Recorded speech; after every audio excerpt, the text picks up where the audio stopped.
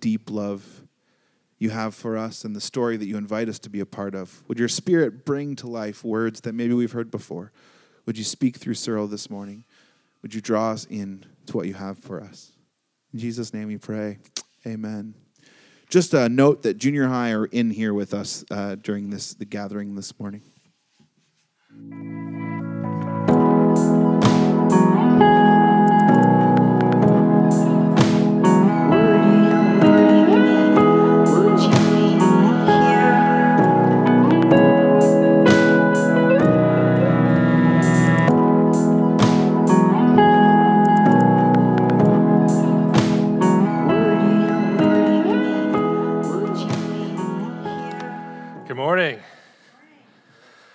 This Wednesday was kind of a weird day. We kind of had the melding of two juxtaposed holidays. You had this celebration of the love that comes between people, spouses, and so I had this kind of, oh yes, it's Valentine's Day, I love my wife. And then I had Ash Wednesday, this kind of, oh, we're heading towards Easter and thinking about death and giving up things. And so it was a very interesting kind of combination. I don't know if you guys had that similar kind of trying to figure out how to navigate those waters. There was a viral story that went online that kind of captured the two things for me. I don't know if you've seen this picture. It came with a post on Facebook, and it kind of exploded across the internet. This is what the post said.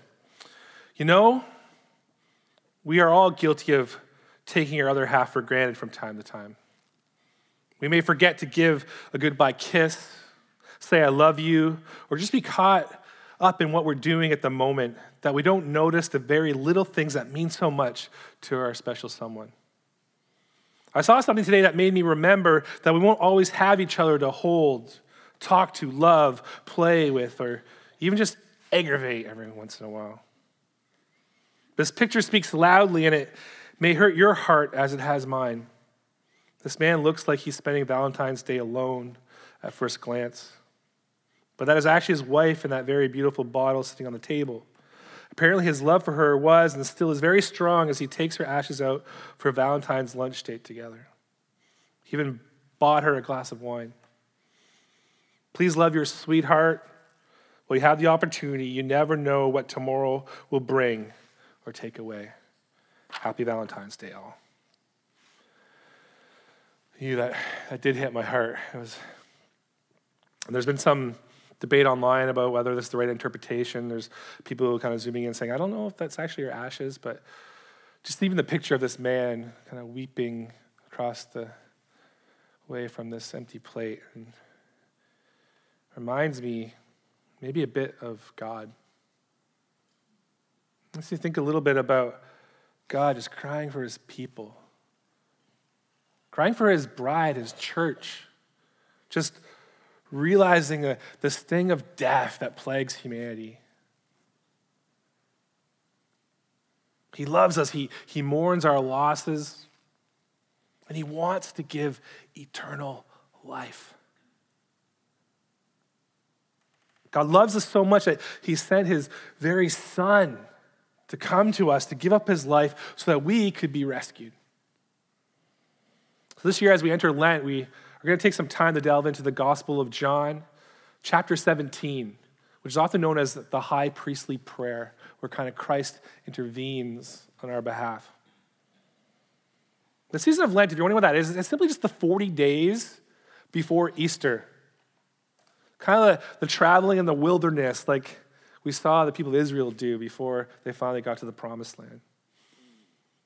And we ought to think through and prepare ourselves for those holy days of Easter. And so this makes a lot of sense, this extensive prayer that Jesus speaks, one of the longest prayers, probably the longest prayer that we have in Scripture.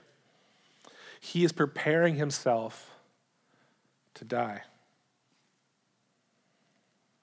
So we pray it will be preparing our hearts as we prepare ourselves for Easter. John 17:1. And after saying all these things, Jesus looked to heaven and he said, Father, the hour has come.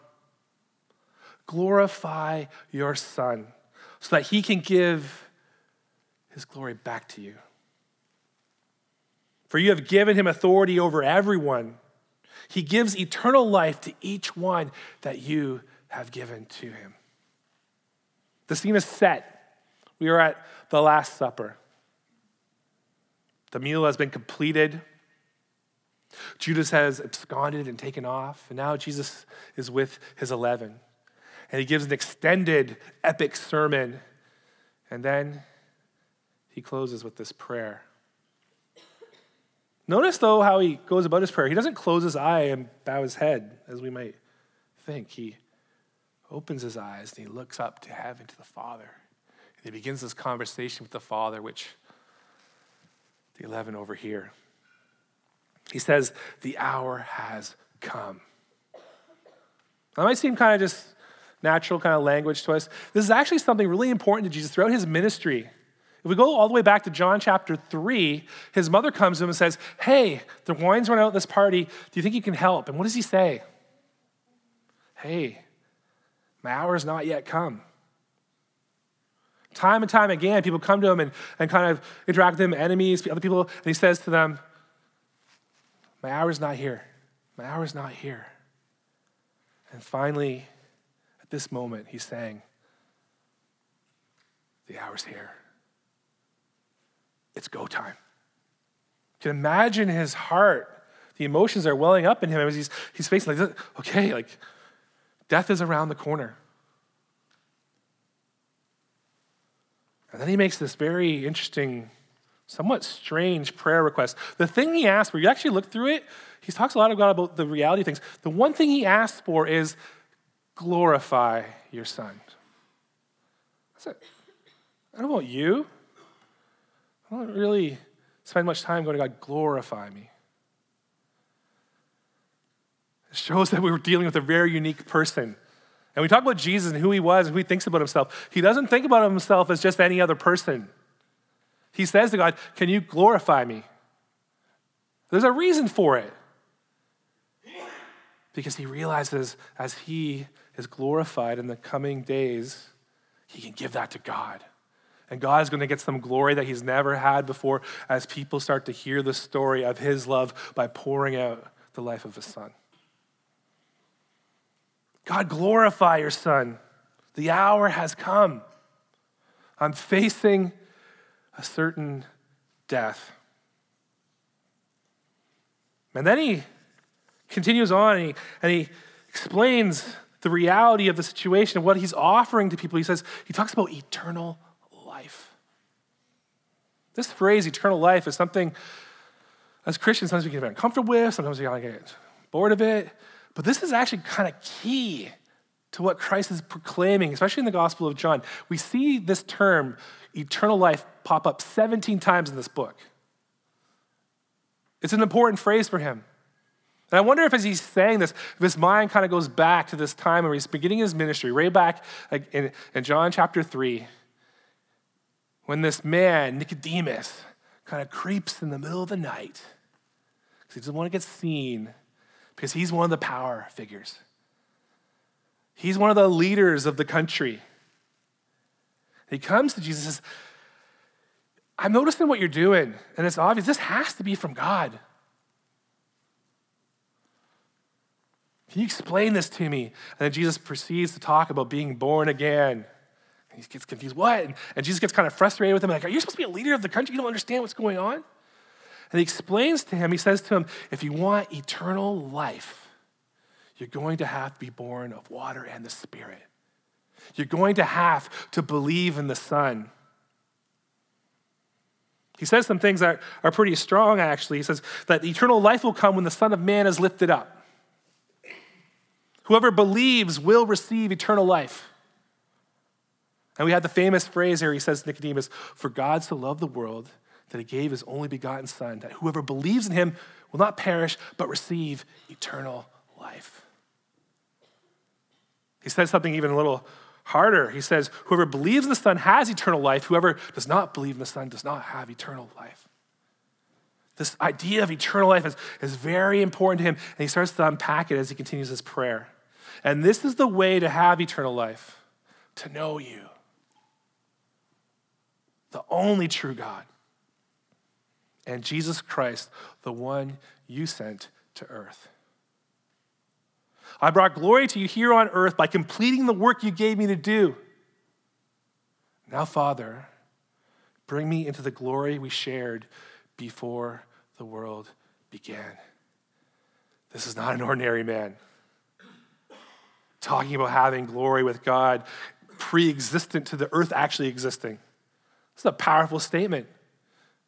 We often talked about this. This is him declaring his divinity. He is one with the Father. He is God. And he says, if you want eternal life, you get it by knowing God, and you get to know God by getting to know Jesus. If we think about this idea of him having this glory before the world began, and we realize that he laid it down, he laid it on down. We start to understand maybe why some of us practice Lent. Myself, part of me is reminded of Jesus kind of letting go of that glory to focus on God. So some of us might let go of the chocolate or the alcohol, or it's not a big sacrifice if we're honest. But boy, it's not as easy as we think. So remember, every time we kind of fall, it's realizing that the Son laid it down. Jesus is God, and he's coming here, and he says, I'm completing my work now. I am bringing eternal life to those who believe in me. I've revealed you to the ones you gave me from this world. They were always yours. You gave them to me, and they have kept your word. Now they know that everything I have is a gift from you. For I have passed on to them the message you gave to me. They accepted it and know that I came from you, and they believe that you sent me.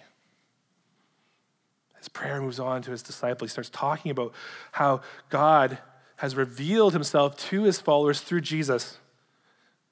And they realize that everything that he has is just a gift from God, and everything they have is just a gift from God. And now he's passed on this message that he's come into this world to deliver. And they accepted and they believed. By believing Jesus, we bring glory to the Father. We receive eternal life. That's very simple, yet the most profound of truths a human could ever encounter.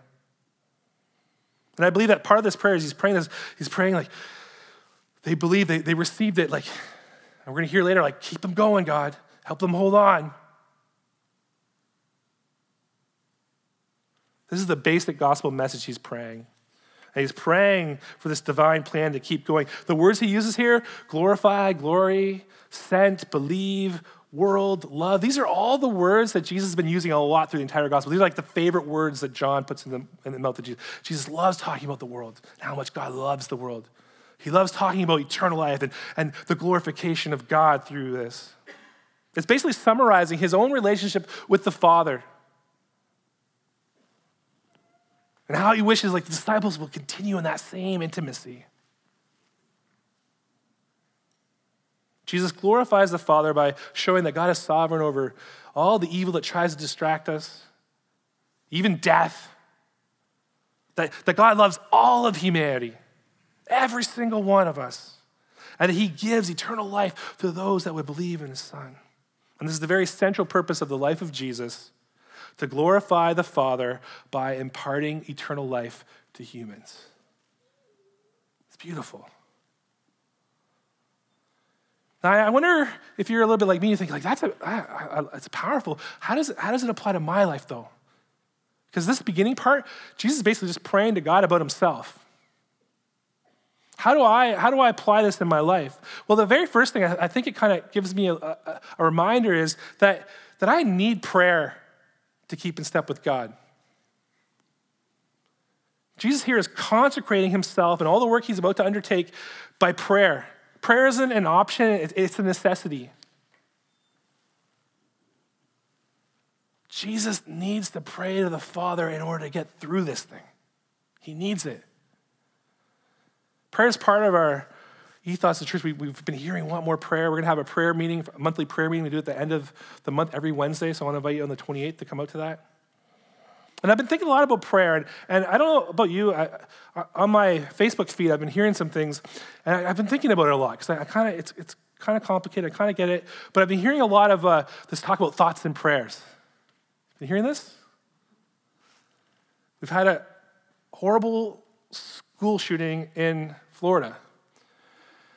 And one of the frustrations people are having is that people just say thoughts and prayers, and they're and so what's been happening is like people are kind of talking, no more thoughts and prayers, and it's kind of this like, we need action. And I want to throw this out there. I get that. I understand that part of our calling as humans is to do something about things that need help. But I worry that when I hear this, that there's a disparaging of prayer. I'm like, thoughts and prayers, we don't need those, whatever, they're not useful. It's almost like, and I'm seeing a lot of my Christian friends posting this as well, and I wonder if we're just kind of buying into secular humans and not realizing what's hitting there.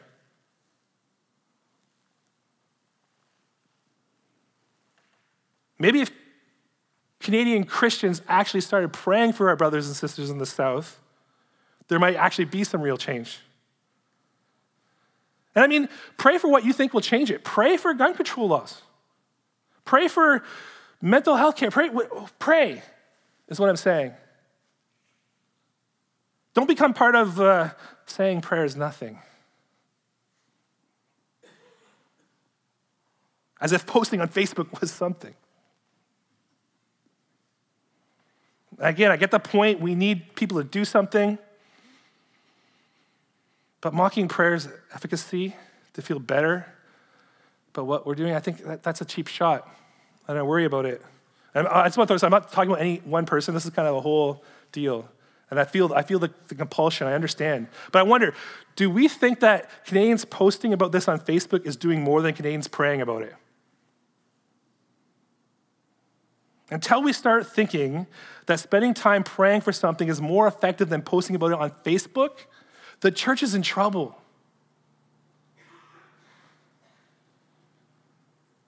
Now, I'm not saying when it comes to social change that we stop at prayer. Far from it. What I'm saying is we start with prayer, and we realize that prayer is needed throughout the whole process. Prayer is important. Prayer can get us actually moving into action. It's a form of action. And so I just want to throw that out there. Disparaging prayer is probably one of the worst things we can do as Jesus followers. When I witnessed a murder, it was a long time ago, St. Patrick's Day, 95. I remember that we tried to go to bed and we couldn't sleep. We started trying to get a hold of each other, and none of us who saw it, we couldn't sleep. And the only thing that really helped is a bunch of people, our friends, came to us and they took us and they brought us into this like little basement place in the bottom of our school, and there was a bunch of people just praying with us, praying for us. It was the only thing that brought any kind of semblance of possible hope in the face of the loss of life like that.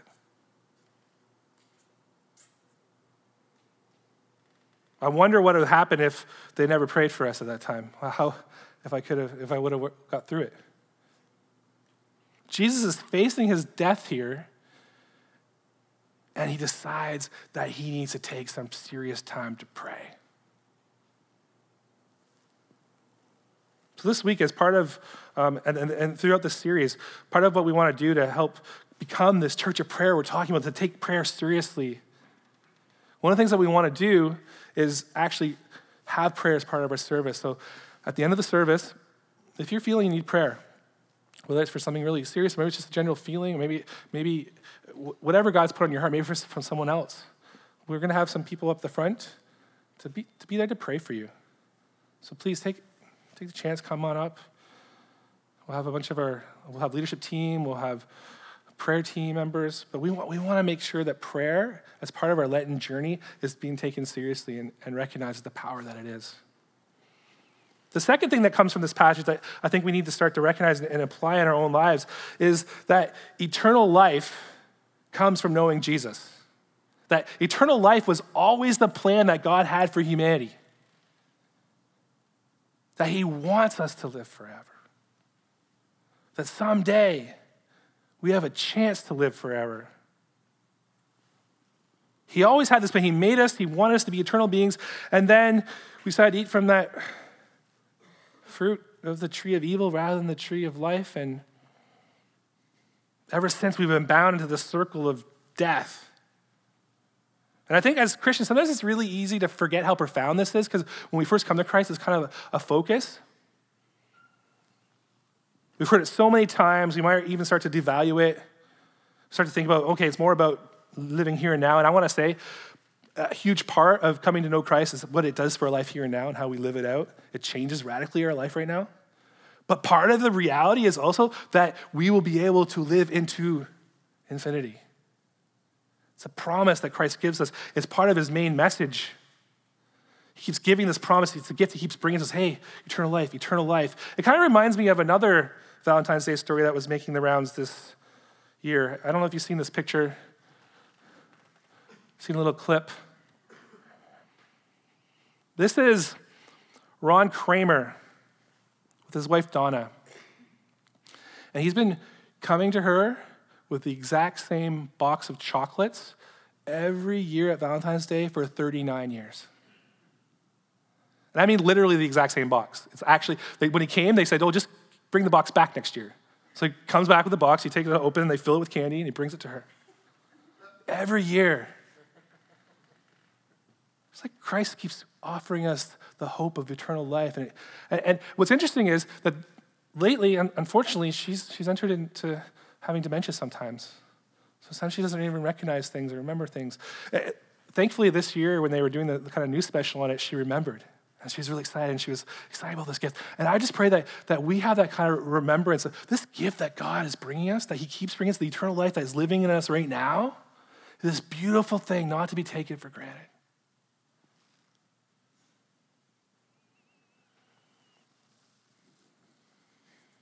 I hope we as Christians can remember this gift that God brings us time and again, eternal life. Remember how profound it is. It might be easy to get used to the promise, but this is something important. For some of you who maybe, you've been wondering about Jesus for now, you've been walking the path and you've been kind of, falling in love with Jesus, but you haven't maybe quite made that step. I just want to encourage you to take that step and say, you know what, I realize I believe in Jesus. You could do it sitting quietly and just praying to him and saying, Lord, I believe you. I want to follow you. I want to receive your gift of eternal life. You might be able to come and talk with one of us and we'll pray with you. But I just want to encourage you to make that step. And maybe you're someone who's made that step, but you haven't maybe made that second step. When Jesus talks about coming through water and spirit, maybe it's time for you to think about being baptized. You might have been baptized as a kid and you're realizing, you know what, I realize I want to make this personal step. I want to stand in front of my church family and declare I follow Jesus. Just talk to us. We're gonna have a baptism on Easter. You don't know how happy it would make this entire family to be there to see you enter into the death of Christ on the cross and be raised again to life. Like Jesus said to Nicodemus, to receive eternal life, we must be born of water and the Spirit. The last thing I think God's been speaking to me in this passage is that my life should be all about glorifying the Son. Just like Jesus' life was all about glorifying the Father. What would it look like if every morning we woke up and we asked ourselves, how can I glorify God today? God brought you into life with a task. Remember how Jesus said, I'm here, I'm completing the task you set before me? God brought you into life with a task, and that task is to continue to give glory to God. That he gives you some of his glory, and we'll give it back to him, just like Jesus did. To do the things that he made you for. That you can make this universe shine stronger with the glory of God as you pursue your relationship with him. That the goodness, the mercy, the justice, the glory of God starts to manifest itself in your life in a way that allows the world to see better God's glory. Isn't that an incredible task? And you do it uniquely in a very special way that he wants you to show his glory. Someday I pray that we'll be able to say the same thing that Jesus said here, I have brought you glory on earth. Now, it's not that God needs to make himself look good. He's not craving attention. He doesn't need like some ego to get scratched here. What he's doing is he's offering you an opportunity to participate in the grand story of redemption that he's writing. We have a chance to take part in this beautiful drama unfolding. The author is a maestro. He is a genius, and he's kind enough to let us play our role in the cosmic masterpiece. Jesus is the star, but he's training us, he's directing us to help us have this incredible story of eternal life play out before our eyes. God watches the world and he cries. It's true. But he didn't stop there. He decided to send his son into the world to make it right again. And Jesus continues to intercede and plead on behalf of us plebes. He is a great high priest who would bleed for the least.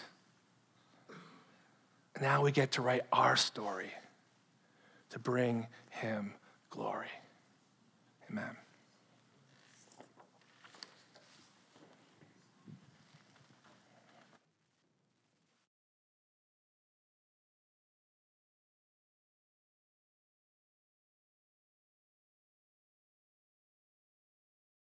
As we continue our worship gathering this morning, we've come to the time in our gathering where we take bread and juice as a symbol of